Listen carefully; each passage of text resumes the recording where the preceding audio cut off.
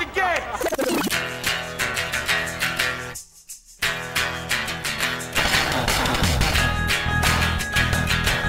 All right, let's do this. How are you, what the fuckers? What the fuck buddies? What the fucksters? What's happening? I'm Mark Maron. This is my podcast, WTF. Did I slur that? WTF. WTF. This is it. This is the show. Thank you for being here. I'm welcoming probably a few new folks coming in today to listen to my guest, Busy Phillips, who's amazing. I've always loved her, really. In an appropriate way, but I've always liked her on screen. I always had a sense that maybe I knew what she'd be like. And so when I finally got to talk to her, she was even better than I thought. That is always the case. What does better mean? How about this? How about I liked her more than I did already? We had a very nice chat, me and Busy. I do want to get some stuff out of the way. Not out of the way. I want to tell you about some things. The WTF book, Waiting for the Punch, is out in paperback tomorrow. Tomorrow, Tuesday. We've had a lot of people tell us over the past year how much they've loved it, and we're really proud of the book. Brendan and I worked hard on it. Brendan harder than me. After the fact of the talk, Brendan was the amazing human index. He's got his memory is transcendent.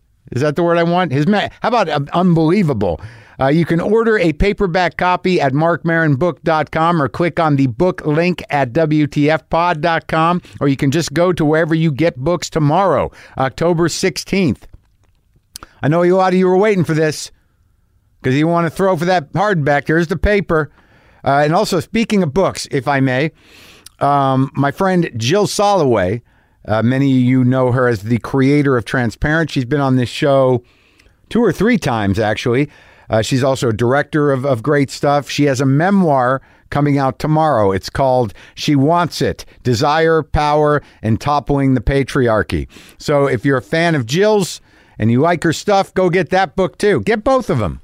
But if you have to really, if you're up against the wall, you're like, oh man, I've only got this much money left, I can only afford. Waiting for the Punch would be the choice to make there. And then, loop back around, get Jill's book when you have the extra money. That's not really an amazing plug. Just get both books, all right? Just get both books. Jesus, why do you got to back me into a corner with this shit? He said to himself again, over and over again. So Friday, October 19th, I'm going to be hosting this what's going to be a pretty amazing show, actually. It's called Across the Great Divide. It's a benefit concert for the American Music Association and the Blues Foundation. It's going to be me hosting. Jimmy Vivino is going to be leading the band. He's the musical director, but we got John Prine, Bob Weir, Lucinda Williams, Leon Womack, Doyle Bramhall II, Shamika Copeland, Larkin Poe, Joe Louis Walker, Tosh Neal, and Slash is coming. And there's also some other special guests that I know about, but I'm not even going to tell you. But I'll tell you this. John Prine's set's going to be surprising because enough said, but here's my dilemma. And this is a luxury problem. It's not even a problem. And some of you out there are going to hate me for it. I'm just going to put that out there. So I'm hosting this thing. Me and Jimmy are friends. He lets me play with him. So he wants me to play a song that I played with him out in the blues clubs a couple of times. Stepping Out from the Blues Breakers album, John Mayall and the Blues Breakers album, the famous Beano record, where Eric Clapton is the guitar player. Stepping Out is a guitar song, and Jimmy wants me to go ahead and sit in. And that usually wouldn't be an issue, because I'll just do it, if it's a little club, but this is going to be at the Ace Hotel Theater. That's where you can get tickets, by the way. Ace Hotel Theater. Just do the searchy thing. So he wants me to do it there, which on the face of it, I can handle that. Okay, yeah, sure. I'll jump in. But then he's like, you and Slash are going to do Stepping Out. I'm like, whoa, back up, man. People do not want to see Mark Maron play guitar. They did not come out to see Mark Maron kind of wrench through his 8 to 12 blues licks. They're there to see Slash. So Mark Maron, speaking candidly to Mark Maron, was like, dude, you can't do that. You can't sit in with Slash. And I imagine some of you are like, yeah, you're right. You can. You're not, it's just like we appreciate your hobby and we're glad you're having a good time, but there's plenty of more deserving folks. And I hear that. And maybe none of you are saying that, but the guy inside of my head.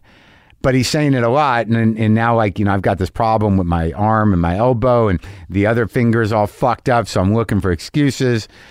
And I'm intimidated, and I told Jimmy that. I said, look, Jimmy, I texted him, I said, I'm nervous about this, because Slash is Slash, and I'm, a comic who's hosting it that enjoys playing guitar by himself, generally.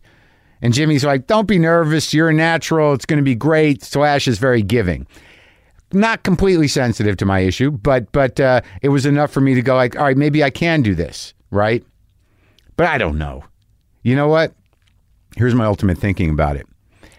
I'm going to do it because who gives a fuck? What's the worst that can happen? I fuck up the lead. People are like, why is Marc Maron playing guitar? Who gives a shit? Because I walk away from that, no matter what happened, it's going to be like, I just played with Slash.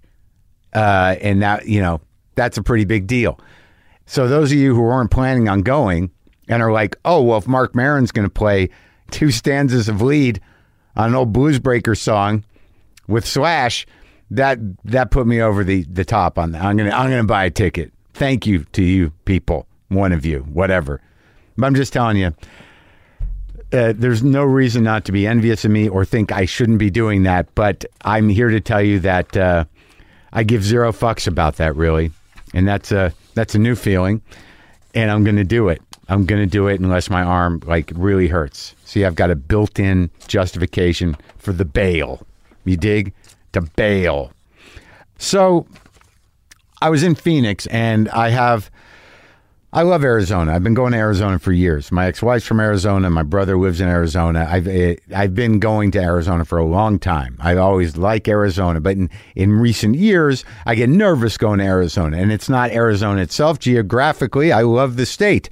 Culturally, it's okay. Politically, and I've been there, I've performed there a lot, and I always do well, but every time I go, there's some part of my brain that's sort of like, we're going to be at, this room, with my people in it that night, that's going to be all of us. But so I get nervous. I don't know what I'm thinking. I'm not going to perform at a fucking Trump rally, but there's sort of part of me that's sort of like, I don't know, man, I don't know. But man, I'll tell you, it was an amazing show. Great people came. It was tight. Jill Kimmel opened for me, and I'm an idiot. I didn't even ask, but she's Jimmy's sister, so that was kind of nice hanging out with her. I got caught up on how Jimmy's kid is doing. He's doing fine, and got to meet her and talk to her. She did a good job. My brother was in town. That's the other thing, man. Something's going on with me. I don't know if I'm more vulnerable or more open or some shit. I don't know what it is, but I turned 55, and something contracted and opened, if that makes sense. Like they were just all of a sudden. It's sort of like, wow, I'm pretty far. I'm in the second half here. Might be the last third. Who the hell knows? But something happened in my brain.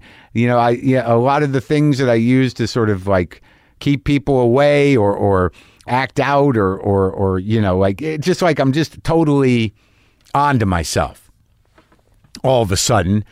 And I realized, man, whatever. And I think this is good advice for everybody. It's like, if you're, at odds with family members for whatever reason, even if they don't know it or it's in your mind, think about it, because you're going to get to a point where you're going to be like, why did I keep a distance? Why was I judgmental? Why was I a dick? Why, sometimes there's good reasons, but a lot of times it just becomes a habit. And it's based on old shit. You don't have that much time on the planet, and your family's your family. I know it's weird coming from me, but I don't got anything against my brother, but I think, we don't talk enough. I've been judgmental in the past, but, we spent the day together, spent some time with his son. We talked, we, kind of bonded. We went over our notes in terms of how we're both dealing with the trauma of our childhood. He's got some tips. I got some tips. How you doing with this? Are you still doing that? And he's like, no, fuck that. I'm not even going to worry about that anymore. See, that sounds like Dad. So maybe you got to work on it. That kind of thing. So we did a little catching up on our approach to what we've had to reckon with emotionally. We had some food.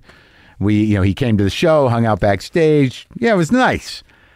I guess it's just, I don't know, man. Maybe it's just a PSA. If your family's not a complete fucking disaster who makes you fear and tremble with anger and pain, give them a call.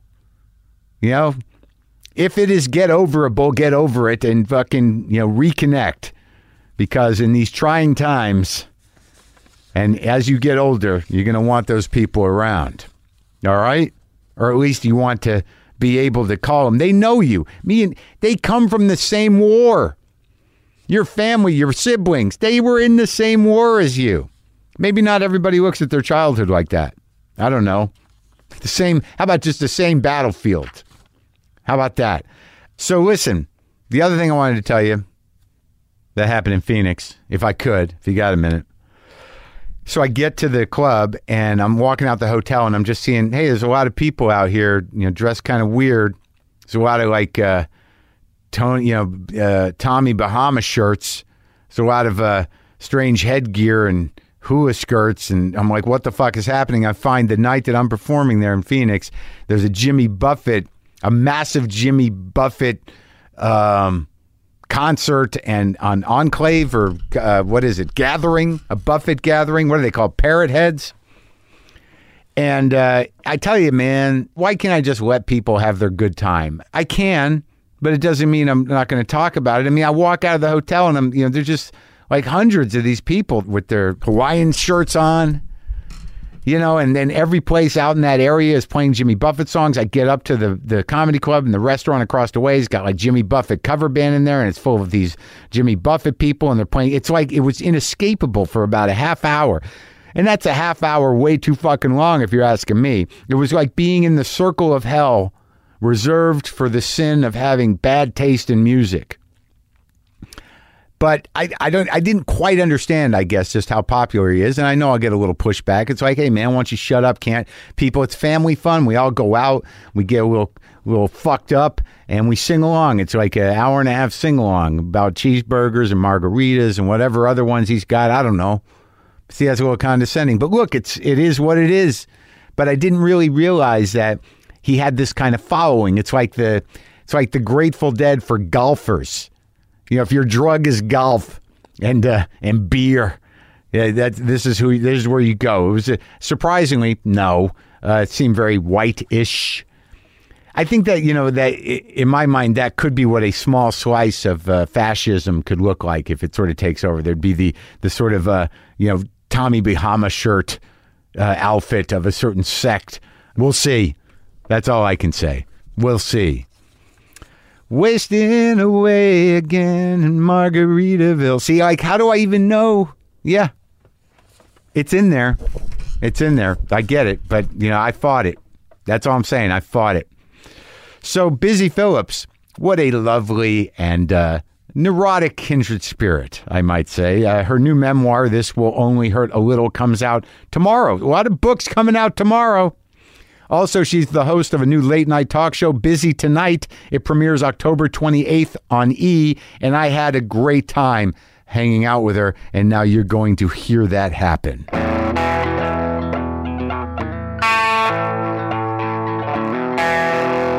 I have bad knees. Yeah. I've dislocated both of my knees. I've had knee surgery. Jesus. How the hell did that happen? Well, many different ways. Both knees? Yeah. Like what, skiing? No, it's so lame. I wish. One time when I was in... Just getting up? Yeah, kind of. Well, once, yeah. On a skateboard, trying to impress boys when I was in middle school. Uh-huh. In a mosh pit. Oh. But I wasn't actually in the mosh pit. I was just sort of a bystander. And some guy, you got hit by a person? And I got hit by a person. What concert was that? It wasn't. It was the 7th grade school dance. Wow, it's in my book, Mark. It's all in my book. I know it's on your book, but I'll tell you honestly, and you're about to be an interviewer too. Yeah. When someone has a book, yeah, and you know that they're good talkers, it behooves you not to get too far into the book or you'll lead them. Right. Because then you're looking for what about that time? Yeah. Right? So, like, if we hit some of the stuff in the book, I'm good with it. That's seems great. like I found myself, reading the parts that were profoundly disturbing. Yeah. Okay. Yeah. I mean Catholicism, when I say that. Yeah. But wait, let's not. No. But anyway, so yeah. And then I dislocated my knee when I was on a TV show called Dawson's Creek. I knew about that. I'm not Drunk. a moron. Yeah. You were drunk on Dawson's Creek. Drunk in a bar. It wasn't while we were filming. It was off camera. You were shit-faced in a bar with some of the other Dawson Creekers. Dislocated my knee. And those are big events. When you dislocate a knee, you become the center of attention very quickly. Yeah. Did the mosh pit stop? Yeah, they had to shut down the school dance. Because of your... It was really humiliating. I'm not going to lie. I'm sorry. But I also I have pretty intense anxiety and depression. Always? I think so. Yeah. I do too. Yeah. But do you find you're depressed too? Sometimes, yeah. But do you ever think, like, what I realized about myself, if I could share this with you? Yeah, I would like it. Is that I realized, fairly recently that my anxiety, like, is always there. Like, yes. I'm sort of like a dread guy, like, oh God, I gotta, like, it never stops. But, it's not debilitating. But if anxiety gets to a point where your brain just kind of gives in, you kind of get this paralysis that feels like depression. But I think it's just the last stage of anxiety. Well, that's interesting. Maybe that's true. I'm not on medication for depression, but I do find that, maybe you're right, that it gets really overwhelming. And then what I get is this, like, I don't know how else to describe it. It's just like hollow. Yeah. Like I just feel like empty. Yeah. Exhausted. Yeah. Like slightly detached from your body. Yes. Oh my God.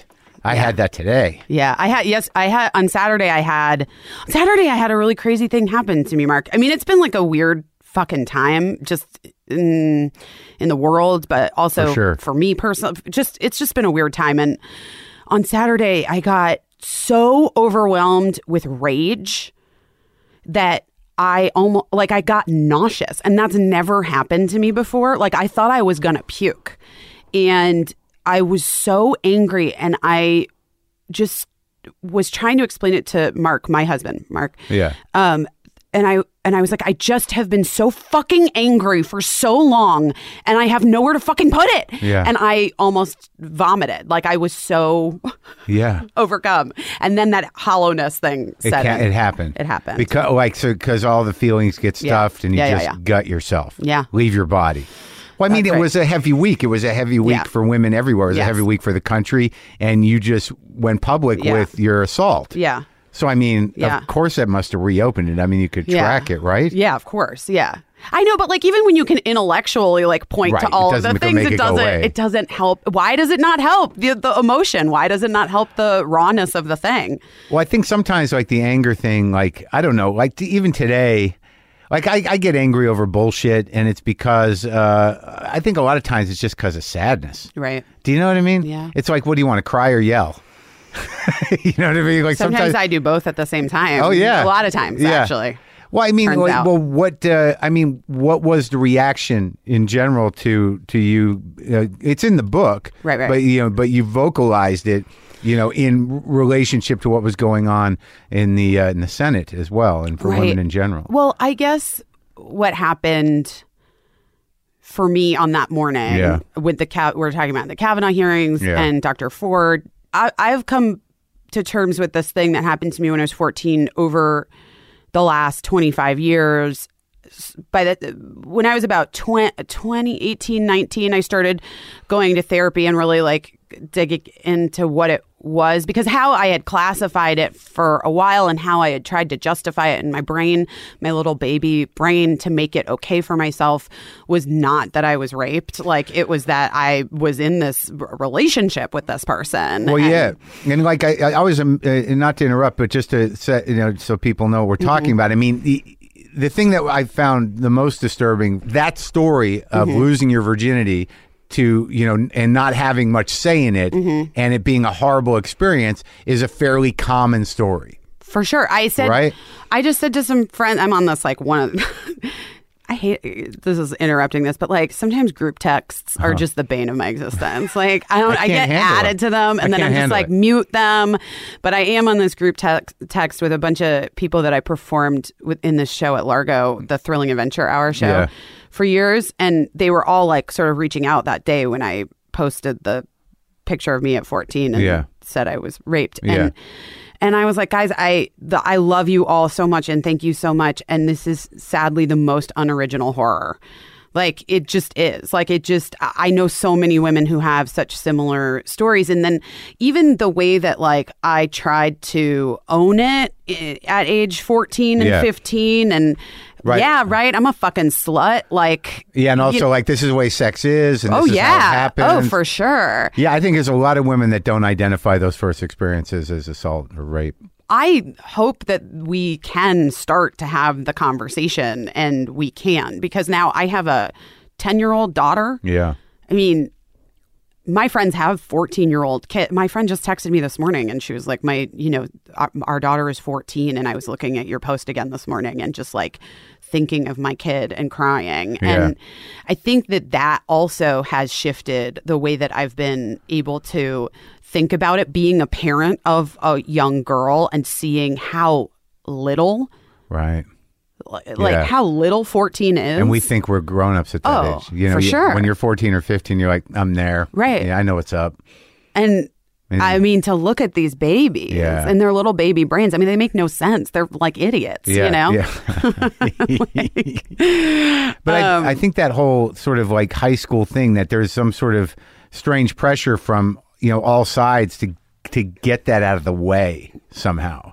But I had so many friends that like it didn't work that way for them. They were like one of my best friends, I remember she was like dating this kid and like her mom sat her down. Her mom was just very progressive and liberal and like she was young. She was like 15 or almost 16 maybe. Right. And she was like, let's go to the doctor. Let's get you on the pill and let's talk about things. And you never got that. No, I never fucking got that. But Catholicism, right? I talk about that in the book. Well, I mean, it's heavy that those conversations don't happen. And I think like now as a parent yourself, how are you going to handle it? Well, listen, my 10-year-old and I have already talked about sex. Like she asked a lot of questions. And then just the other day, I got on Saturday, the day of the rage. Yeah. I was dropping her off at her little like theater program that she does. And a thing popped up that I had gotten an email from a girl I was really close with when I was 14, apologizing to me for what her, like,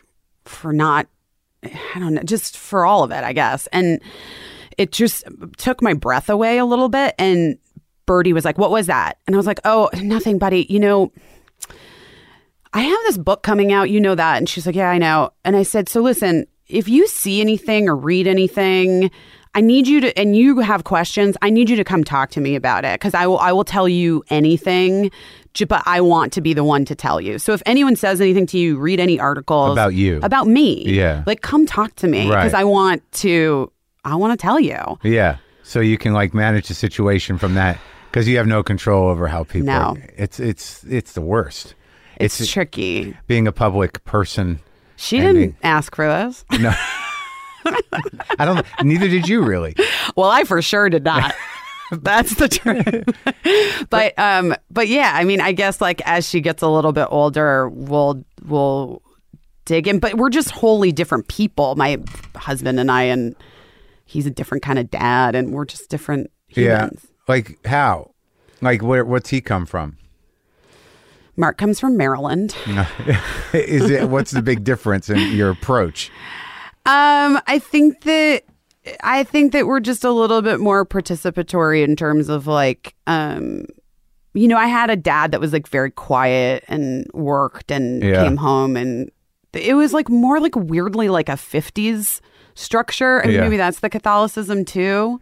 Even though my mom had a job, like she was expected to like make dinner and have it on the table, like that kind of thing. Yeah. Where'd you grow up? You grew up outside of Chicago? No, I was born in Oak Park and outside of Chicago. And then we moved to Arizona. I grew up in Arizona. Wow. I had like sort of, my family was had a really hard time with my book. Yeah, they're gonna. Yeah. Unless one of them's a complete, self-centered. My mother, even if I say kind of bad things about her, she's like, that was cute. That was fun. She's just thrilled that it's about her somehow. Oh, you have the advance.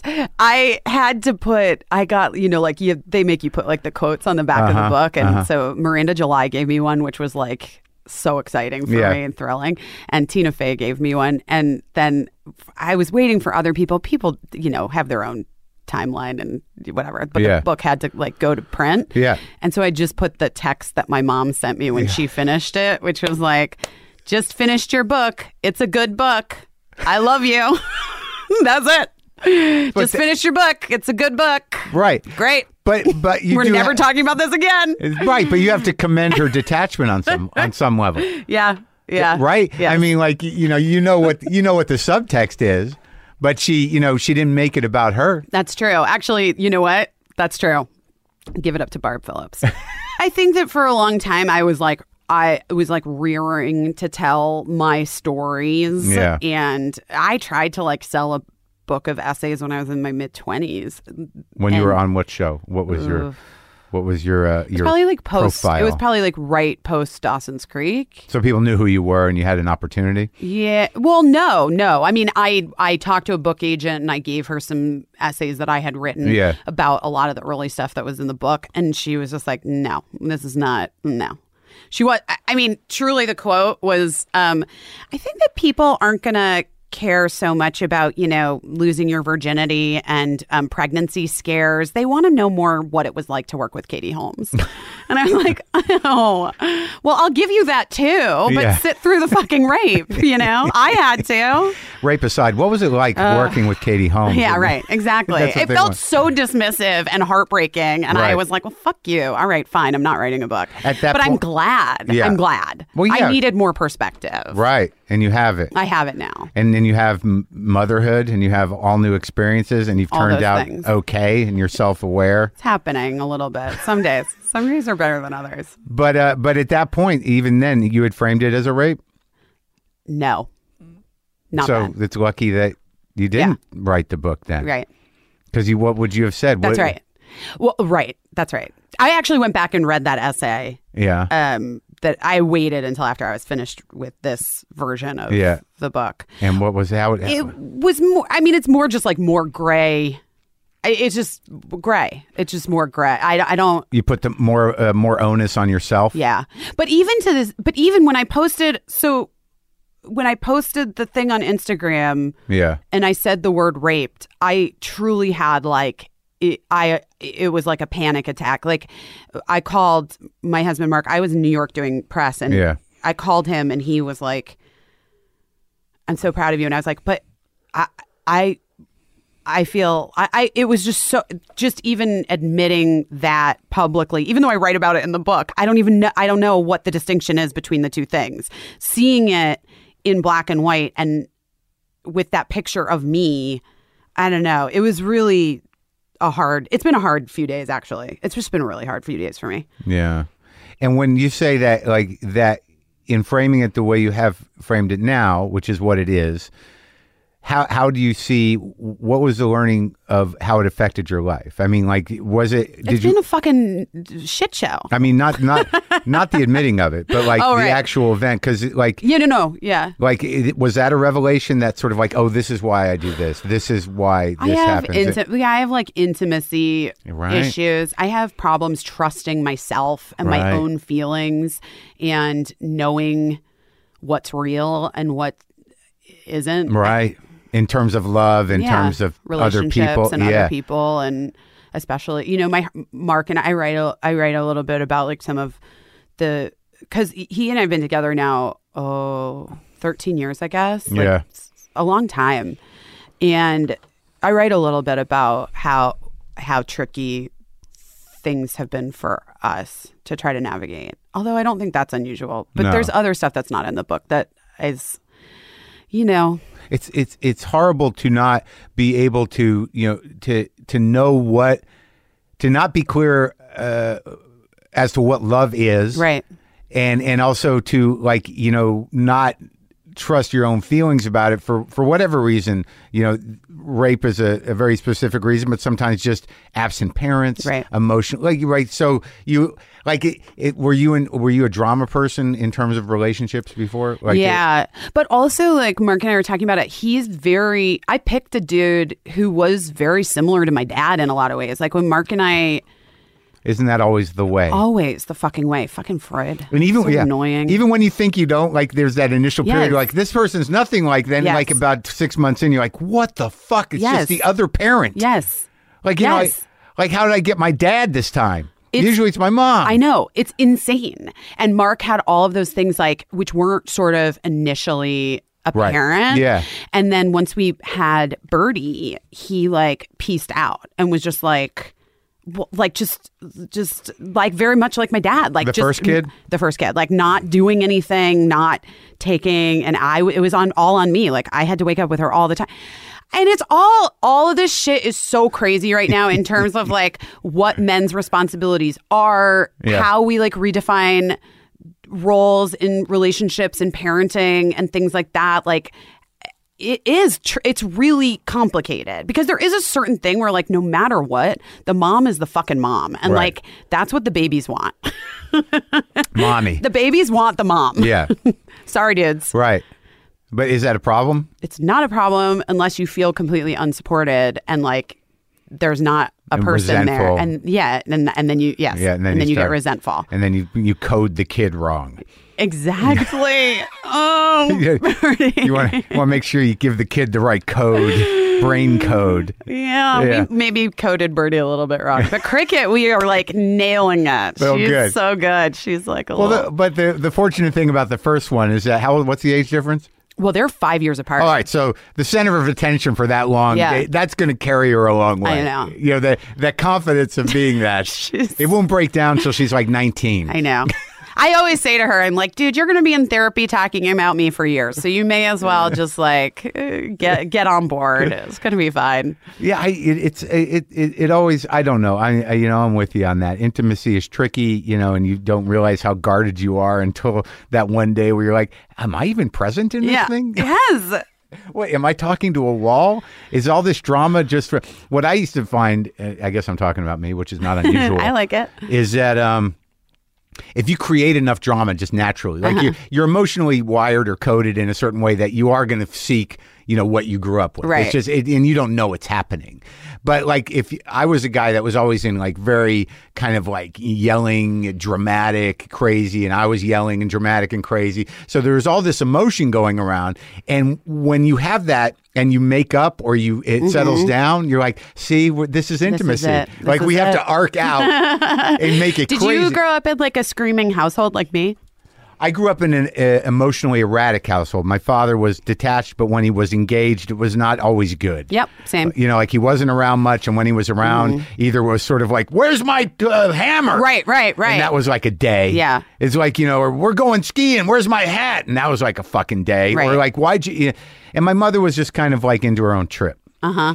But it wasn't, you know, I think they were both self-involved. Yeah. And so, like, you know, I kind of naturally, I'd done some reading on the whole kind of what we do when your parents are emotionally detached or overly, you know, boundaryless or whatever. Right. Is that you self-parent, and the way that you innately do it's not great. The parent you choose is going to be one that's going to be a little hard on you, and it's going to end up, you know, with all that kind of like self-doubt and all that shit.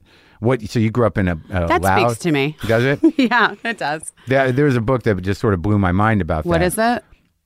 It's a little dense. It's called The Fantasy Bond by this guy, Robert Firestone. But he really talks about, you know, these bonds you make to sort of as like stand-ins for your parents. And that like your own attempt. Here's the deal. You want the key to it? Yeah. Which is like fucked up. The thing that blew my mind is that when you're young, if you're not feeling cared for, or you're feeling uncomfortable in the world, or you're feeling emotionally ill at ease or ill supported, at that point, you're taught almost innately that your parents are your parents and they're always good. Right. So at that young age, you just naturally blame yourself. Right. Right. So okay. Right. So that's like a hell of a burden. Yeah. Like, you know, parents are always good. It must be me. And then, you know, whatever you do to sort of parent that is sort of like, you asshole. Right. Why can't, yeah. You're fucking garbage. Right. So that was kind of a big kind Mark of doesn't understand. My Mark doesn't understand. He sometimes like looks at me and he's like, what goes on in your brain? You are so hard on yourself. Look at this. Like, look at your life and what you've done and who you are and how people respond to you. I know. Why do you think you're garbage? And then you're like, because of this one tweet? Yes. Did you see the one tweet from a guy with no name? This one guy thought I was stupid in Dawson Creek, and like, I don't know who he is. Oh my God, Mark! A million years ago, like basically pre-internet, do you remember that on IMDb there used to be like chat boards on IMDb? Yeah. So I used to troll my own IMDb and see the horrible things that people would write about me, and I mean, there could be, and you know, because you just said it, there could be 4 million. Yeah. Oh, I love you. She's the greatest. And then there's one guy, and I was so fixated on this guy. I wrote this crazy response that was like 2 pages long and posted it on IMDb. I must have been like 20 years old at the time. But it's the dude. I was, when I did radio, some guy wrote this shitty email about me, and I emailed him back to ask him what specifically about me was the big problem. And we went back and forth to the point where he said, why do you keep emailing like, me? what is that? Like, all of a sudden, I'm the guy who's pestering him. Yeah. Because it's some sort of fucked up speedball where you're like, we love you. Yeah, you're the best. Okay. Mm-hmm. Yeah, you're shit. Like, what the fuck is that? Yeah. I guess it speaks to our own, that it triggers that thing we feel about ourselves. Yeah. And you're sort of like, this guy's right. Yeah, that's the one. That's knows. the one I'm listening to. He knows. I said to Mark last week, because, I have this talk show that's about to come that starts in a couple weeks. Busy tonight on E! 4 nights a week. And I said to Mark, I don't think I can handle people being mean to me. I don't know what I'm going to do when it starts to happen, because I understand it will happen. I know people are going to happen. She's grating. She's annoying. I hate her voice. Why is she fat and ugly and horrible? Whatever. I don't know. Whatever they're going to say. That in between 90, fuck this bitch. Right. Fuck this bitch. Oh God, what am I going to do? I'll tell you what you do. What? Okay, what no, do you tell me. No, you. What okay, did your Mark say? He said, you got to stop. You got to stop reading stuff. He's like, I think you got to do a little self-preservation and not read the stuff. Just just shut it down. Well, that is what you got to do, and it's hard. But like, I don't. Do you have a Google alert on your name? No. Don't do that. And also, like, I have found we had a comment board on the website for the podcast, which is like this minor traffic, and what happens is a lot of times is that communities form around trolling bullshit. Right. So if you really look at it, a lot of times it's like 9 people who just constantly post. Right. Right, But Instagram's been like very instrumental at it. My Yeah, you're like a star on Instagram. Yeah. I went from being like a moderately successful television actress to an Instagram superstar. Influencer. Yeah, an influencer. That's a new word, right? Influencer and content. Yeah, my content's huge, Mark. But you know what? Fuck it. I got a TV show and a book deal out of it, so whatever. No, it's great. But like, you do have to like not use comment boards to kind of beat the shit out of yourself.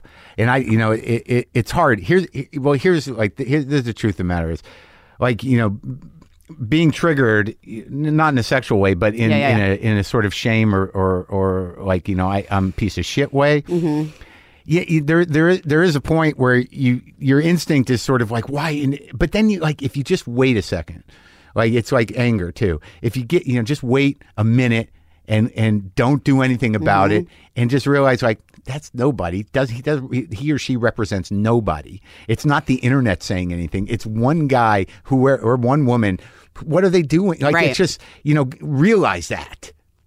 It's just this one person, could be at work, bored in a cubicle at a life they hate, and they're like, and you, a major sort of like public personality, or sort of, they don't even think you read that. I know. And here we are. Like, I spent my entire day going like, oh my God, what the fuck? I don't even want to be in this business anymore. I know. Over, what, like 9 people? Yeah, that's the truth. I know. Well, we know this again. It's like the intellectual doesn't line up with the emotional. Like, I'm well aware. Right, but you just got to like stop it. Also, just like it's scratching that itch. It's like the cutting. Shame itch. It's like cutting. Yeah, it's like how I used to watch. It is like cutting. It is. It's like our new version. Because like at least you're feeling something. At least you're feeling something. That's the fucking worst. Yeah. But you have all these other things in your life. You're feeling like you have children. I do have children, yes. And like every day, there's the amazing joy of that. It's so fucking hard, Mark. Okay. I don't have any. Yeah, it's tough. You're not selling it. Listen, my kids are incredible. I'm so glad I had them. Right. They're awesome humans, and I hope will add to the world in some positive way. Of course they will. But it is difficult. I bet. It's like I was fortunate in that I knew, like, I was the kind of person, like, I never really thought about having them. It was never a goal in my life. I was like, I'm going to have a family. Yeah. So when I actually didn't, for different reasons, right. Like, I just didn't, I never thought about it. I don't think it's unusual for men to not have that feeling. My brother loves it. Like, I know, but like my husband, like, truly, I've basically like didn't force children, but I just, when we decided we were going to get married, I was like, I want children. He's like, yeah, I mean, I could take it or leave it. Like, he didn't. Yeah. He didn't have any desire. He had no desire to have children. Is he born again daddy now though? Like, I mean, yeah, he's all in. Yeah, that's what happens. Like, I don't care. And then when it happens, like, oh my God, he's like obsessed. But yeah, we both like we both hate that thing though with dudes where they're like, never known the joy of I do with holding my baby. Mark's like, I mean, I guess. I don't know. I just feel like, like this is the one decision I made one way or the other that I don't really have that much regret. When I talk to people, my age, who are now have kids in their, 20s or people like in your age group, it's always like, I love them, but God damn it. Yeah. Yeah. I'm like, maybe it wasn't horrible that I missed that. I don't always know what to do with myself. I get to nap more. I'm fascinated by that. I'm fascinated by my friends who've chosen to not have children and like, what is your day? Like, what is your life? Like, it's so, I remember. Are you saying that with envy? And yes. Envy, but like also just like, I don't know, so much of our time is just spent like dealing with the kids and kids stuff. Consumed. And you can't clean your house. You just take for granted that you're going to slip on a toy. I mean, it's never ending. Food everywhere, dirty dishes everywhere. Well, I met Mark. Mark's older than me. He's 9 years older than me. When I met him, he was in his 30s and I was in my 20s, and he legitimately slept until almost like 11:30. Oh my God! Every day. You can't do that when you're in your 50s. Won't happen. You just wake up. It's the worst. But I wrote a joke about it. My angle is I'm not a God person, but if there is a God, the waking up early makes me wonder, because it's sort of like God saying, like, you better get up. There's not a lot of time left. You're running out. You might want to be awake for this. It's like that thing when you're pregnant, in the first trimester and the last trimester, you have to wake up like 4 times a night to pee. Like, your body just does it. I wake up twice, but it's my prostate. It's not. But I think that's like by design for pregnant women, so that because once the baby comes, you have to wake up 4 times a night to feed them. Like, it's like getting you ready. So I'm just wondering what. Oh yeah, what the waking? You ready for? It's getting me ready for, like, you've got a limited amount of time to try to experience happiness. Oh God. Or feel peace of mind. I don't know, but like all these things, I think you're right, because there are fucking lizards that change colors to trees so they don't get eaten, or they can eat things. And to think that as complex as we are, that there's not all these built-in things. Yes. Yeah, absolutely. And I'm sure there are scientists and research on this. We just don't know what they are, and we'd rather speculate. Yeah, I like that. More better. Fun to see. Oh yeah, speculating is great. But you guys are both doing the parenting thing, and it sounds pretty good. It's all right. Yeah. Like, when I think about having children, right now I'm nervous for the kid in the crib. Like, just thinking about him, like, is he alive in there? Should we go in and look? You have no idea. That it is truly the most terrifying year of your life. The first year. Yes. Oh my God. Just sort of like, is it okay? Is she all right? I also really had. And you're anxious anyways. I'm anxious anyways. And I had horrible, like, postpartum anxiety, which I didn't even know was a thing. Not depression. Everyone talks about postpartum depression. Postpartum anxiety is like, I mean, the fucking worst. I was paralyzed with anxiety. I'm just terrified. How could you not be? I'm paralyzed now from you talking about it. It was really stressful. But it turns out they like, this is the one thing that I take from talking to parents is that, once they become their own person, they're a little more resilient than you expect. Right. Right? Like, like you're talking about your 10-year-old. Yeah. She's formulating her own ideas. You can put yours in. Yeah. And do the best you can. But ultimately, they're going to be their own people. Yeah. One way or the other. Yeah. And hopefully they're good. They're grounded. She's so her own person already. Yeah. How? Somebody said, this might have been Oprah. I may have seen this on Oprah when I was a kid, that like by the age of 4 or something like that, you're barring trauma, you just are who you are. So like 4? Yeah. So like a kid's personality by the age of 4, that's how that kid is going to be for their entire life. Barring trauma, which we know can affect people, right? Yeah. But I kind of anecdotally, just with my 2 kids, already see it. It's really? True. Yeah. Like Birdie is the same human that she was when she was 4 years old. Like the same way she reacts to problems, the same way she throws temper tantrums at the same thing. She's like frustrated by the same things. Her insecurities are the same. Like all of it's the same. You should write this down. Yeah. For when she's older. And so you can just say like, look, you're really, this is who you are. And we have to. You've always been this way. You've always been this way, kid. I wrote a line once that said, the monster I've created to protect the kid inside me is hard to manage. Me too. I know, right? Yes, my monster is fucking rough. It is. Yes. I know. And I said to Mark yesterday, we were in an elevator and I was like, I'm sorry, I'm such a fucking bitch. I'm sorry. What did you such do? a pain in the ass. What did you do? Nothing. I don't know. It's just another moment in my life, another day. Well, how do you... Tough. Well, like when you track that, all right, so you're growing up in Arizona. Which town? Scottsdale. That's where my brother lives. Oh, really? Where? My first wife lived in Scottsdale. Oh, really? My first wife lived right at the base of Camelback Mountain. Yeah, is that the one? Yeah, that's Camelback. Yeah, where the monk is. Yeah, they have lived in that old development right there. I know exactly what you're talking about. You ended up there from Chicago because your dad had a job? Yeah, my dad's a nuclear engineer, and a scientist. I guess, is that right? Yes. Okay. I mean, is that wasn't? He's an engineer. An engineer, but nuclear. Yeah, but it's definitely math heavy. Yeah, I think so. Yeah. But like that would account for. I never really knew what he did growing up. Like we really had no idea. Do you now? No, he's retired.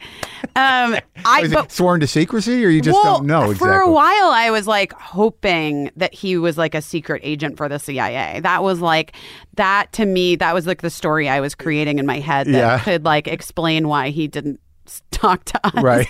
Right. Sworn to secrecy. If he told you, he'd have to kill you. Yeah. So that's why we didn't know. Yeah. But he worked for a private consulting firm out of Chicago and then was transferred or needed to go to work at the Palo Verde nuclear plant in Arizona. And so he was transferred there and we moved there. It was supposed to be like a temporary consulting job. Yeah. It ended up being forever. Well, I'm just saying that might account for some of the. I guess it's sort of stereotyping, but usually the engineer sort of mathy people are not the most emotionally available folks. Yeah. He also wasn't on. I know, like in the last 10 years or so, he like has gone on antidepressants and is like a totally more engaged. Person. And they also they seem to soften up a bit. Yeah, as they get older. When grandkids come and when the things start. Yeah. They start forgetting. I guess their life. I guess. No, he has. Bless him. Yeah, no, he has. He loves. He's great with the girls, and my sister's got 2 kids. And oh wow. Yeah, it's just you and your sister. Yeah. And so your mom was like basically she worked too. My mom was a real estate agent. Yeah. Wow. She wanted to be an actress, Mark. Of course. Yeah. So, she did. Yeah. So you lived with that. There, yeah. How is it over time? How has she adjusted to you living her dream? I mean, I think that we had kind of different dreams, but what did she want to be? She wanted to be like a Broadway, like singer, star. Oh, really? Yeah. Was she from New York? No, she was Chicago. They're both Chicago. They met in high school. Do they talk Chicago-y? Oh yeah, my mom. Yeah. Oh, sure. Oh yeah. Oh yeah. That's great. Never goes away, right? Never goes away. Do you still have family in Chicago? Yeah. My 2 aunts, my dad's sister and my mom's sister, both live there. I love Chicago. I do too. I'm going there on my book tour. No, it's great. I know. It's like really kind of an amazing city. It is amazing. I know, and I feel it's interesting because even though we moved away when I was 5, I spent almost every summer of my childhood. My grandparents lived there and aunts and uncles, and so we spent a great chunk of summer vacation every year in Chicago, in Oak Park, and then going to Wisconsin, to Lake Geneva. And so I feel like a very strong connection to it, even though I really grew up in Arizona. Yeah, I'm the same way with Jersey. Like, I'm genetically from New Jersey. Both my parents are from Jersey. My grandparents were there. I grew up going there, but I didn't grow up there. I grew up in New Mexico. But I think I'm fundamentally... God, you're in New Mexico? I grew up in Albuquerque. No wonder I like you. Southwest? Yeah, it's a really specific thing. It is. And it's Arizona's a little different than New Mexico. It's a little more cowboy-y, white-y-ish. Oh, yeah. For sure. Like New Mexico is pretty, like, a little more kind of hippie-ish and Latino. Yeah. But yeah, it's a similar vibe. You can appreciate the mesas. The mesas and there's something about the desert and the sky and the wide open spaces. It's great. I fucking love Arizona when it's like 110. Me too. And you're outside walking and you're just high because you get immediately dehydrated. Yeah. You don't even need drugs. You're just sort of like, what is happening? Yeah. And like, oh, I'm about to pass out. About to pass out. And like monsoons, like people don't understand monsoons the unless 10-minute hardcore rain? Unless they grew up in the Southwest. It's just like really a specific energy. It's so beautiful. People that grew up there. That's interesting. So how do you get out of Arizona? I mean, and before that, like, you know, how heavy was the Catholicism trip? We were pretty religious, I guess, my family. I mean, I was really into church and I really liked it. Do you go now? No. My mom, actually, to her credit, when the first round of like revelations about the abuse in the church came out in like the mid 2000s, whenever that went, I don't know, she was like, I'm done with the Catholic Church. I've asked people that on stage, like, what's it going to take? Yeah. And but like, I just have to, like my mom was like, we're done. And so she switched to an Episcopalian church. Oh, nice. Kept Jesus in, just lighten the load a little. Yeah. Well, I think it was really hard for her, but she was just like, I don't want to be a part of this system. I won't be a part of the system. The system that's been going on for thousands of years. But I think that for someone like my mom, she didn't really, I don't know. I guess she didn't know. But were you brought up afraid of hell? Yes. So that's heavy. Yeah, I guess so. I'm trying to think. But then it just like, I don't know. You get older and you're like, what is it? Like, fuck this. Yeah. Yeah, but like with all this anxiety and all this, insanity that you have and all the feelings that you have, do you seek a spiritual component?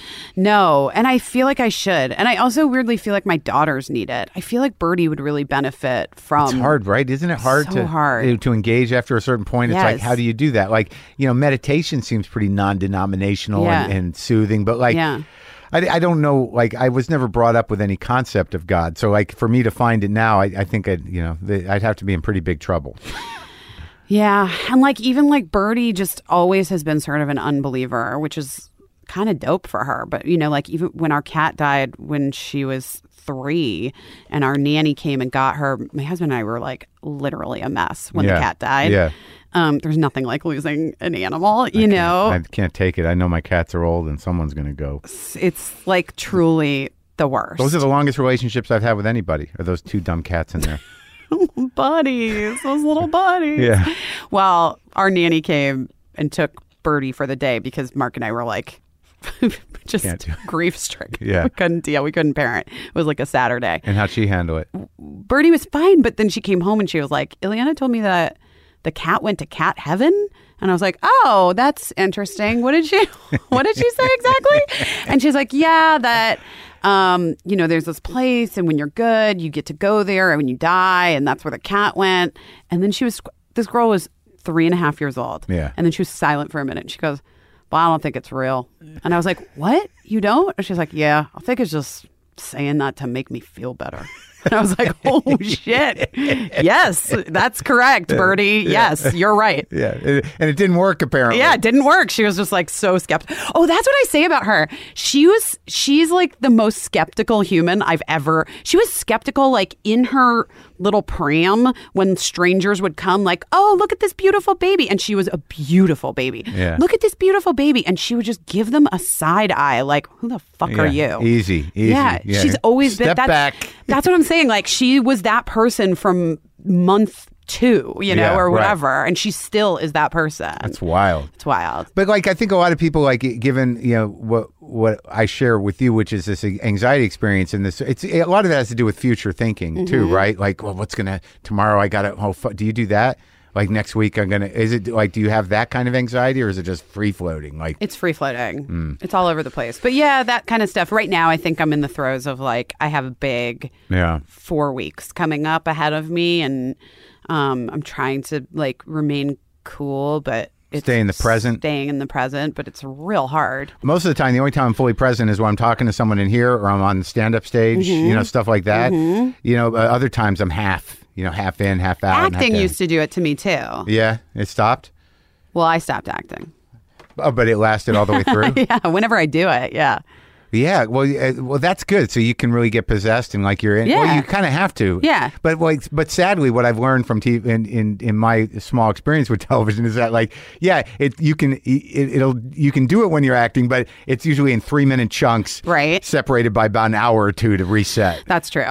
That's true. I never realized that because I'm kind of a jacked person, and like when I started on my show, I was writing, producing, and acting and everything. But on Glow, like I do my scene, and then it's like 6 hours, and I'm like, holy fuck. Yeah, and you're just like, what do you do? Take a nap. Yeah, I hate the trailers. I hate trailers of any kind. So I end up just sitting around on the set like I'm working there. Yeah, but that's kind of its own exhaustion because there's so much energy flying around on a set. And so you're a trailer person? Yeah, like on Cougar Town, we had rooms, like we had dressing rooms, which was really nice. Yeah. And so I would always, but I worked a lot on that show because we were in, it was like sort of like more a traditional sitcom. So we were like all in every scene, kind of. It was all studio? It wasn't, was it? No. Yeah, it was, really. And we had like a little backlot thing that we shot on. Right. So you actually had your own like hotel room almost. Exactly. Yeah. Yeah. And you could go out in the hall and there'd be a buffet.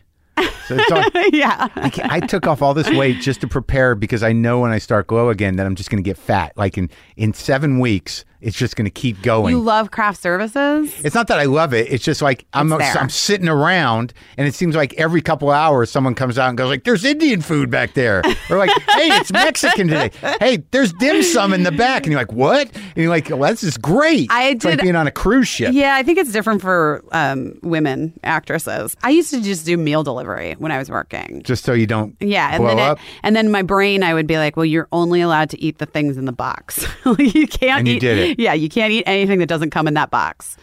Yeah, I mean, I'm sort of, my body image shit is more culturally feminine than it is masculine. Interesting. But I think there are a lot of male anorexic-y kind of guys who think about food all the time. But like for me, like I know that I'll be strong for about 3 weeks. But then that one day where you're like, I'm just going to eat half that donut. I'm going to eat half that donut. It's okay. But then you circle around to see I feel like you and I are the same person. It's really weird. But you circle around to see if anyone ate the other half. I can do 3 weeks. 3 weeks is my max. Right. For being like real good. And I can get real skinny and look real hot. Yeah. And then I'm like, that donut fucking calls. Oh, fuck, man. It's such a good donut, too. The day you do it. But do you circle around? Like, I'll eat half of one in the box and then I'll come back around and it's like, fuck, no one ate the other half. And then I'll literally break off another quarter. Yeah. And then eventually eat the whole donut. Yeah. I mean, my thing is like, I do candy. I get like into candy. Which candies? I'm into gummies. Really? See, I'm not a gummy guy. Oh, I love it. And then I don't know if you have this from Albuquerque, chips and salsa. Oh, yeah. And like guacamole. Like that's like my downfall is truly just nachos. Remind me to give you a jar of this stuff that my stepmom just sent me. What? I just called her my stepmom. My dad's wife. I mean, I was 35. I like that she's your stepmom. That's cute. But I don't know where they got it, but like she brought me, they were here a while ago, and she brought me 3 jars of this green chili salsa. Oh, love it. But you can really taste the green chili. It's very specific, that New Mexico chili. So it's weird to say because yesterday I just decided to Instagram about it because I had Instagrammed this horrible cartoon that everyone got upset about. So I'm like, hey, look, chili. So there's a picture of my cat. But like right after I tweeted it, I went outside and there were 2 boxes and it was filled with this stuff. And I'm like, that was quick. On a Sunday, they saw my Instagram How'd they do post. it? It was my dad's wife sent him 3 days ago for my birthday. Oh my God. So I've got 2 crates of this shit. It was really just your birthday. 27th, yeah. Oh, happy birthday. Thank you. Anyway, so we're talking about food and talking about Cougar Town. That was a big show for you. Yeah, it was. How do you end up acting in Arizona? How do you get from there to here? I just always knew I did all the theater stuff and school theater and some community theater. Musicals? Yeah, I did musicals. I sang. Yeah. Oh, I sang. Yeah. And I just always knew that's what I wanted to do. And I and my mom was very adamant that I graduate from high school and do at least 2 years of college was the thing that they always would say, drill into me. And so I applied for colleges in Los Angeles because I knew that I wanted to start working as soon as I could. Yeah. And I got into Loyola Marymount University and CalArts, and I chose LMU. And I just knew that I needed to do it. Right. And the timing was really great because it was 1998 when I got out here. Yeah. And people were looking for like the next teen show because Dawson's Creek, ironic that I then ended up on the show, had just hit. It was so huge that all the networks like wanted another teen show. Yeah. And so you need like kids that are 18 and 19 to play 16 so that they can work all the long hours. Right. So you don't have to have the teacher on set.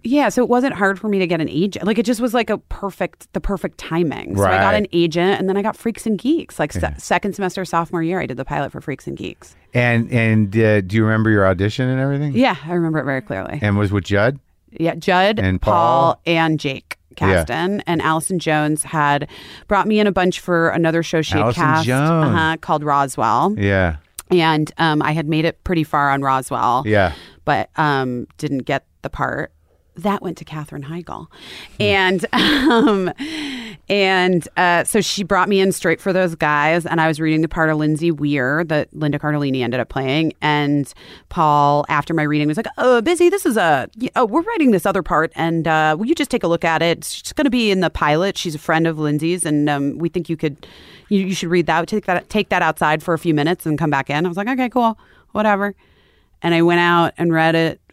5-10 minutes, truthfully. Yeah. The audition was in the Palisades, and I was living in Inglewood, which meant the 405. Right. And it was like getting to be about 5 p.m. And all I could think was like, fuck this. I'm going to have to drive back to LMU. This sucks.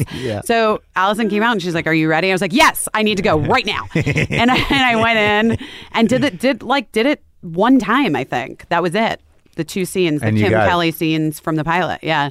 It's so wild that show, like for its short life, has been, it's so important to so many people. I know, it's wild. I didn't watch it till much later. Like I didn't see it when it was on originally, but like because I miss everything. Yeah. But like I ended up watching the whole series like within the last 6 or 7 years. I watched it and I'm like, holy shit, this is my childhood. Yeah. It was such. I bet it is. Because it took place in like the 80s or 70s. It's supposed to be 1980. Yeah. Yeah, because I graduated high school in 81.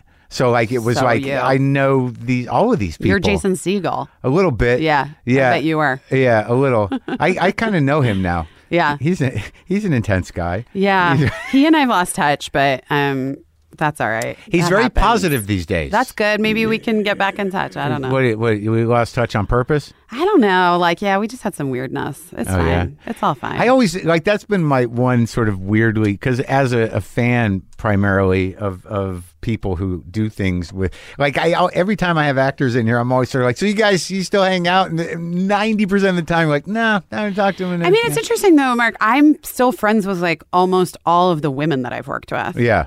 You know, like I've like maintained friendships. Like I've always left every acting job with like a really close Where are friend. you and Katie Holmes at right now? She's great. Well, I took Michelle from that show. Yeah. I took her. Creek. Yeah.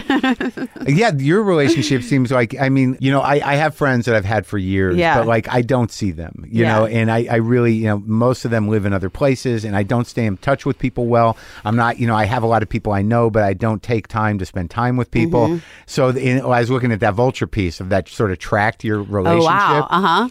And it's just like all the pictures, and I was just sort of like, it's nice to. That's really funny. It is nice, but it does take work. Like it requires work. I mean, you know, I am like, I think I don't know if it's like my astrological sign or whatever, but I am a keeper. Like I am a collector and a keeper. And Loyal? And I like make it a point, you know, and I've had moments where I've fucked up. Like I did a kind of shitty thing to like a good friend of mine from high school a couple months ago. And I had to like own it and be like, I'm sorry I flaked on you. Like, yeah, because that must be tricky too, because there are those people from that part of your life where you're like, well, you're just big time now. And there's that whole other element of. Yeah. That's tricky. But, you worked it out? Like, yeah, we worked it out. Okay. By the way, you know that Liz Flahive? Yeah. Do you know that she and I have known each other since I was in high school? No. Because her now husband and I went to high school. Yeah, we went to high school together. In Arizona? And his little brother and I he was my boyfriend. Liz Flahive's husband's brother was your boyfriend in high school. Yeah, and so she dated Jeff when they were in college, and I was in high school, and I like met her then, like That's knew her so then. wild. Isn't that crazy? Well, it's sort of fascinating because of your career that, like, you know, all these people that you've worked, because you've worked in movies and television since you were, 18 or 19? 19, yeah. That you kind of grew up with this whole crew. Yeah. And on some level, I know you can't think about it every day, but it must be kind of strangely and sadly interesting to see how everybody ended up.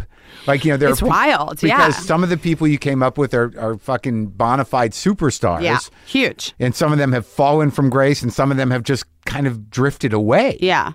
And like, I mean, I guess like, you know, as an outsider, my thought is like, well, what happened to that guy? And you're like, you don't know. Right. People go on with their lives. Yeah. It's a tough business. It's a tough fucking business. But even with me sometimes, like, I mean, I've read comments where it's like, oh, I used to love her. What happened to her? It's like, dude, I'm still here. What are you talking about? Yeah, because no one like knows where to watch anything anymore. Well, that's the truth. I know. What even is television? I just did 90 episodes of a show that no one saw. Right, exactly. Yeah.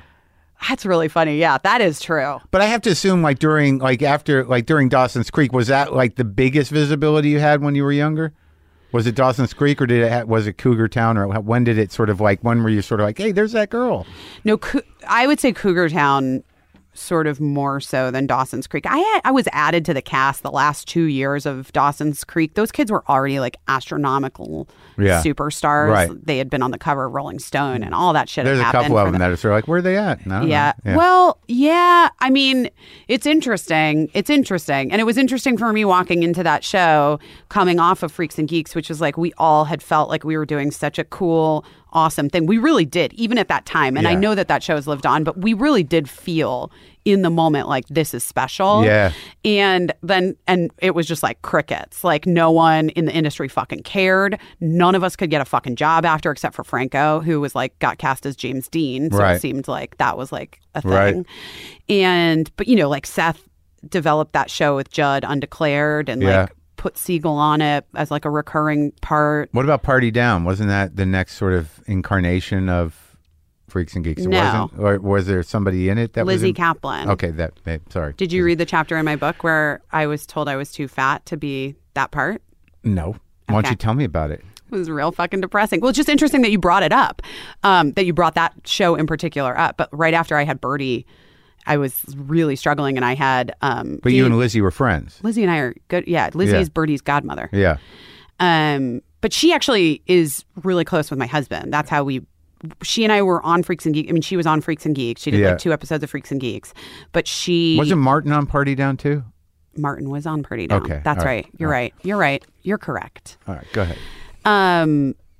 But anyway, I had Birdie. Financially, we were like in a fucking hole because I had like made a bad real estate thing and like couldn't sell my house, and it was a disaster. We were so broke. I needed to get a job. I had just had this baby. I was like 40 pounds overweight. It was a nightmare. And I went in for Party Down. It was like going to be picked up. They were going to do 13 episodes or whatever. Rob Thomas and Red with Adam Scott, and they were like, "You're our girl. We're so excited. This is amazing." I also loved that I was kind of chubby and I was like losing weight because, like, you know how like those improv actors like move here from Chicago, and then within a year they're like skinny and had a nose job, and then they're like on SNL. You know what I mean? Yeah. I just felt like as a character arc on a show about people who are cater waiters trying to make it in this business and like doing like I was just like, that's the reality. Like the people move here from other cities and then they're like, oh fuck, like I was a big fish in that other city and now I have to like conform and figure it the fuck out. So anyway, we had like, they were on board with that, whatever, and then the network, it just came, the network. Oh, that was your character that you pitched, that like, you know, I just moved here. Well, they knew that I was like overweight from the baby, Rob and also Adam, but you know, like Rob Thomas, like he knew, and he had just had a kid and whatever, and they were like, "We're ready. Like you're who we want for the show. That's it. It's fine. We don't care about your weight. It's fine." And then Starz was like, "We care about her weight." Oh, and my agent called me, and I remember it so clearly. I was breastfeeding my kid. I was breastfeeding Birdie, and she was like, "Biz, I have terrible news. It's not going to go our way, and it's the weight, and the network can't see past it." The one moment that an agent's honest, it has to be about that. I was like, I'm kind of like into it. I'm into that she was honest with me, and then Rob Thomas also like wrote me an email that was really kind and is actually in the book. I emailed him whenever I was publishing the book, and I asked for his permission, and he allowed me to put the email that he wrote me in the book. But it was a really, really fucking disheartening moment in my career, like among, many moments of like, oh, fuck this. Yeah. But it sucked. Yeah. And what turned around eventually to get you out of the hole and stuff? I got Cougar Town. Oh, good. Like a few months later, and acting's hard, man. Acting's the worst. And Bill Lawrence, is married to an actress, Krista Miller. And I remember I was so insecure about my weight going into like the network test. And I said something to him about it. I was like, I just want you to know, I was wearing like 17 pairs of Spanx. And like, you know what I mean? Like I was like trying so fucking hard because I still was like a little bit up. Like I wasn't back to like fighting my fighting weight. And I said something to him about it. And he's like, no one cares, Busy. What are you talking about? Yeah, I don't even see it. Just stop. Yeah. It's fine. This isn't that part. This isn't that.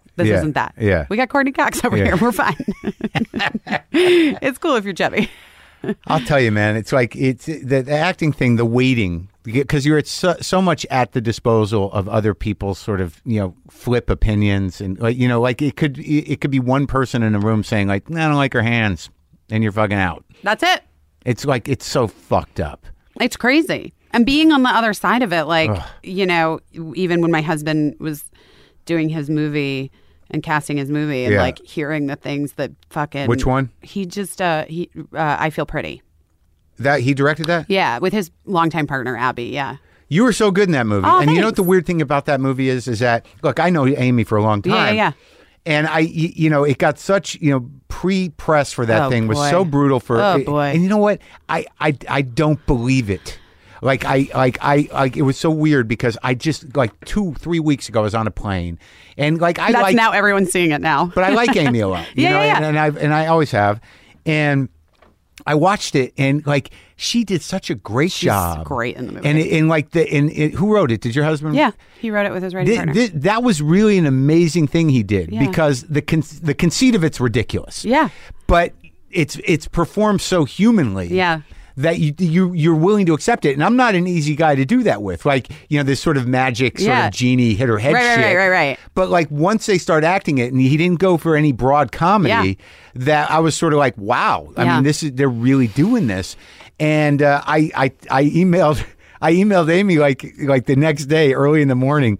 I just emailed, "You were amazing in that movie," and she goes, "What a nice email to wake up to." Aww. Because she takes so much shit. So much shit. But she acted the fuck out of that thing. She's so fucking good in that movie. It's crazy. I know. And you were so good. Thanks. The friends were so good. Thanks. I mean, it was I was happy to see you, but it was. Thanks. But the comedy was so human based. Yeah, they wanted it to be very grounded and and it was like it was a real kind of marvel like that because when I think outside of the feminist backlash of the movie before it came out. It was a feminist backlash to a fucking trailer. Right. It was like the dumbest thing of all time. Yeah, but that on top of the sort of conceit of it, probably alienated audiences. Yeah. But I thought, and Michelle is so good. What the fuck? It's amazing. She's just sort of like emoty, kind of raw nerve of an actress, and she just does this full-on bit.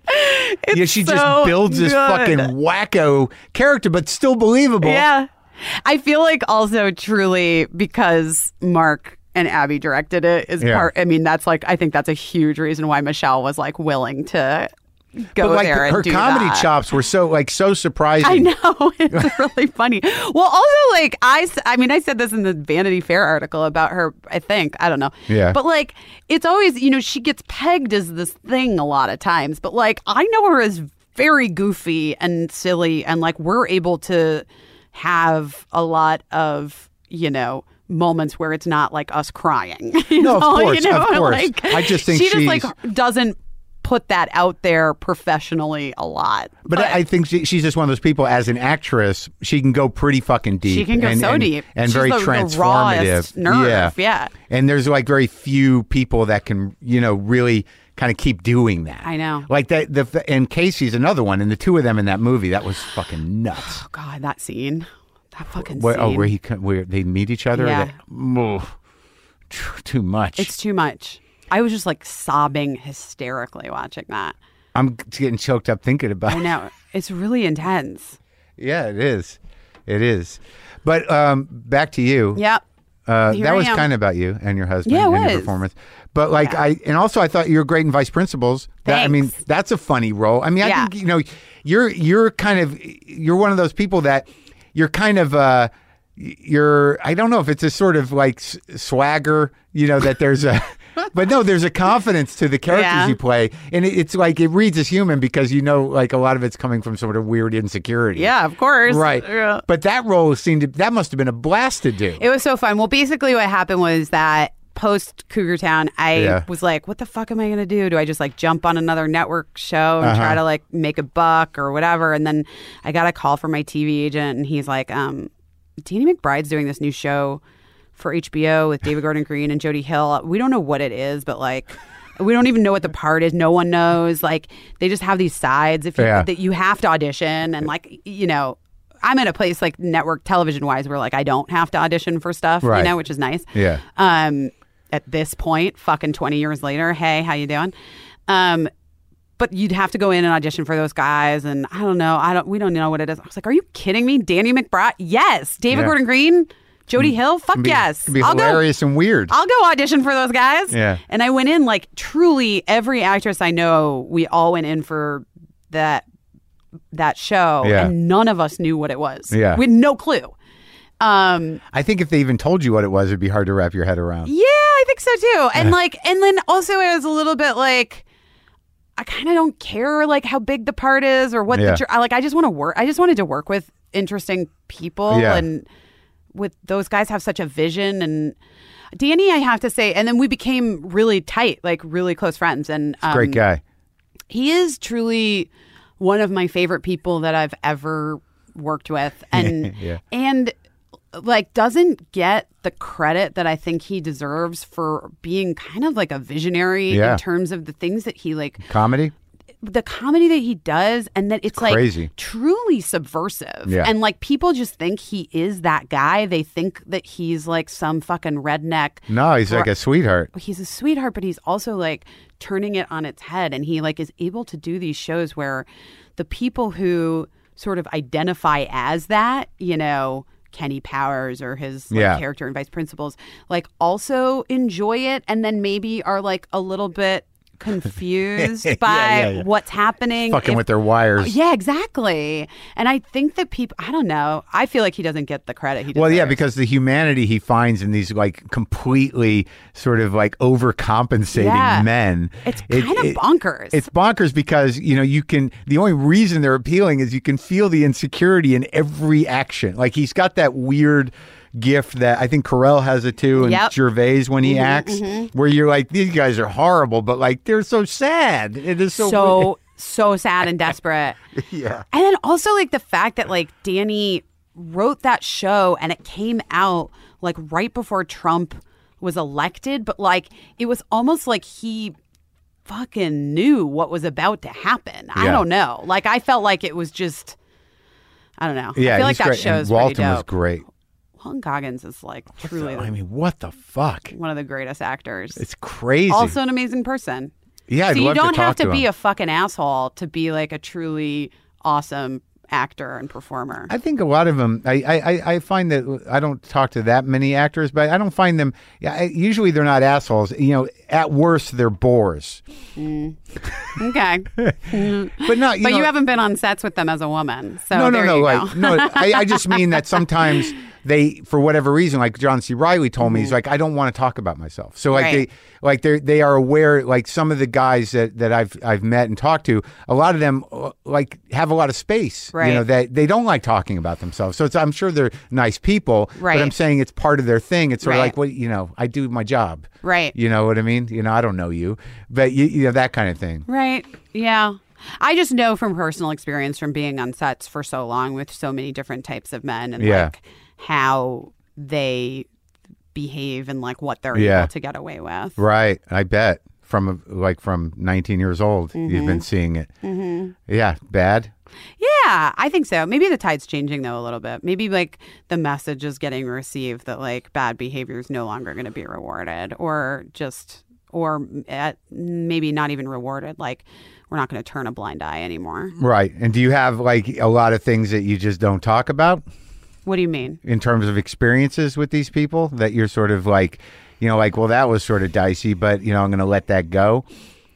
I mean, I think so. I mean, I put some stuff in the book, which I was just like, why the fuck not? But, yeah, but then I guess, I don't know. I think that there's a thing that's happening now where we're all sort of aware and we're like, okay, like I'm looking at you, dude. I think that the thing, what I'm saying with Walton is that he's like a very serious actor who's like very serious about the job and is really good at it and doesn't build any other bullshit around it to make himself feel bigger or confident or like, you know what I mean? So frequently, like I don't know, the dudes are just like, ugh. Like it's so aggro and like they feel like they have to like be dicks to people on set or like, I'm in my zone. Like I can't look at you right now. Can you know what? I'm sorry. Can you just please not? Yeah. You know what I mean? Like that kind of fucking I don't understand extreme male vibes. Well, just that entitled diva behavior on behalf of anybody I never quite got. Me neither. Even the excess of it, like, you know, I'm the guy now, so like I'm gonna have these girls coming into the trailer. I need this in my trailer, a full bar, you know, a jacuzzi. Like I don't know, I don't understand that shit. I want to see your rider. My rider is almonds. You want almonds? Almonds and Diet Pepsi. I don't. Diet Pepsi. Are you worried about drinking Diet Coke or Diet Pepsi? I don't do it during. I just find that there's something about Diet Pepsi when I'm doing a show, when I'm doing stand up. It's sort of like my Red Bull. Okay. It's different than Diet Coke somehow or another. I'm nervous about that. About aspartame. Like, yeah. I don't know. Well, I don't drink it every day. Who the hell knows? I read like one article. No, I know that article. Ago. Yeah, I know that one. Yeah, where it's like it's got the same components as formaldehyde, and you're gonna lose your brain's gonna rot. And, Gabe Sachs sent me a bunch of pictures. He was one of the producers on Freaks and Geeks, and he just sent me a bunch of pictures from that time. And almost everyone, I'm holding a Diet Coke. Every single one. I was and then the fear set in. Yeah, I guess so. I read that article and never again. Yeah, I know that whole thing. Then there was a political component to it that aspartame was discovered by Donald Rumsfeld. Right. I know that. Yeah, I know that one. You're like, but give me my fucking Diet Pepsi. Well, that's ultimately the decision you make. You know, it's sort of like, all right, that all may be true, but maybe I'm not susceptible to that. Maybe not. So how are you preparing for Busy tonight? Well, we've been in the room now for a couple of weeks. And before that, I was like working every day, hiring people, meeting with people, figuring shit out, getting it all put together, taking meetings. What's the format? Fun. It's a half hour, 4 nights a week. Yeah. 3-act structure. So first act, 1 guest per show. For one segment? Yeah, probably like 2. So like the first half of the first segment will be like what we're kind of loosely calling a monologue. I'm not a stand-up, but I'm also a person that loves to talk. Yeah. I'm not going to do like a tradish hard joke monologue vibe, but we are going to like go over the day's events and things that we want to chat about. Yeah. And then we'll bring out the guest and he or she will come out and we'll have a little catch up with friends. I'm not going to do like the traditional pre-interview. Tell me about your trip to Belize. What happened with the sloth? Tell me. And you know exactly what happened. And I don't know. That just doesn't interest me. I'd like to know what happens with the sloth. I mean it was wild. So and then we'll go to a commercial. We'll come back hopefully with the guest still. If the guest has to split because they're very important. Yeah, and their time they got to go down the hall and do a podcast.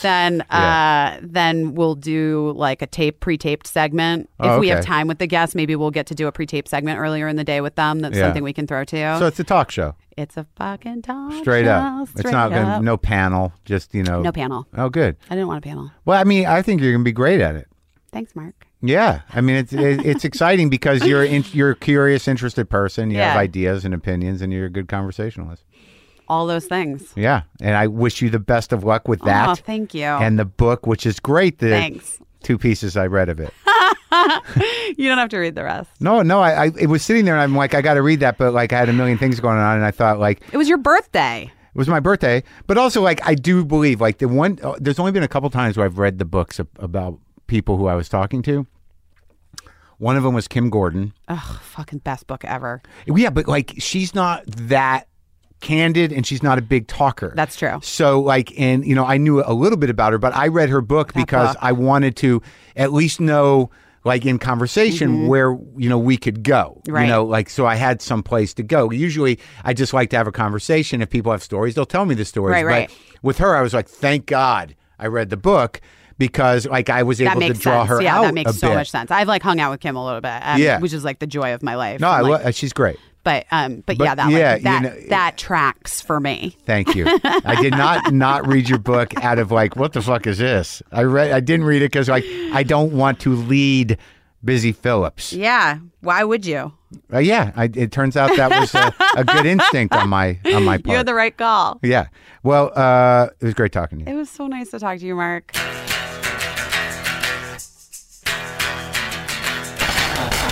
Wasn't that fun? Yes. Great. As I mentioned before, Busy's book, This Will Only Hurt a Little, comes out tomorrow. The new show, Busy Tonight, premieres October 28th on E! Go get your copy of Waiting for the Punch wherever you get books, or you can get it, as I said earlier. You can go to markmaronbook.com or you can go to WTFpod.com and click on the book link, or you can just go to a good old-fashioned bookstore. Okay? Okay. Did we cover it? I'm going to try to play. I need to practice.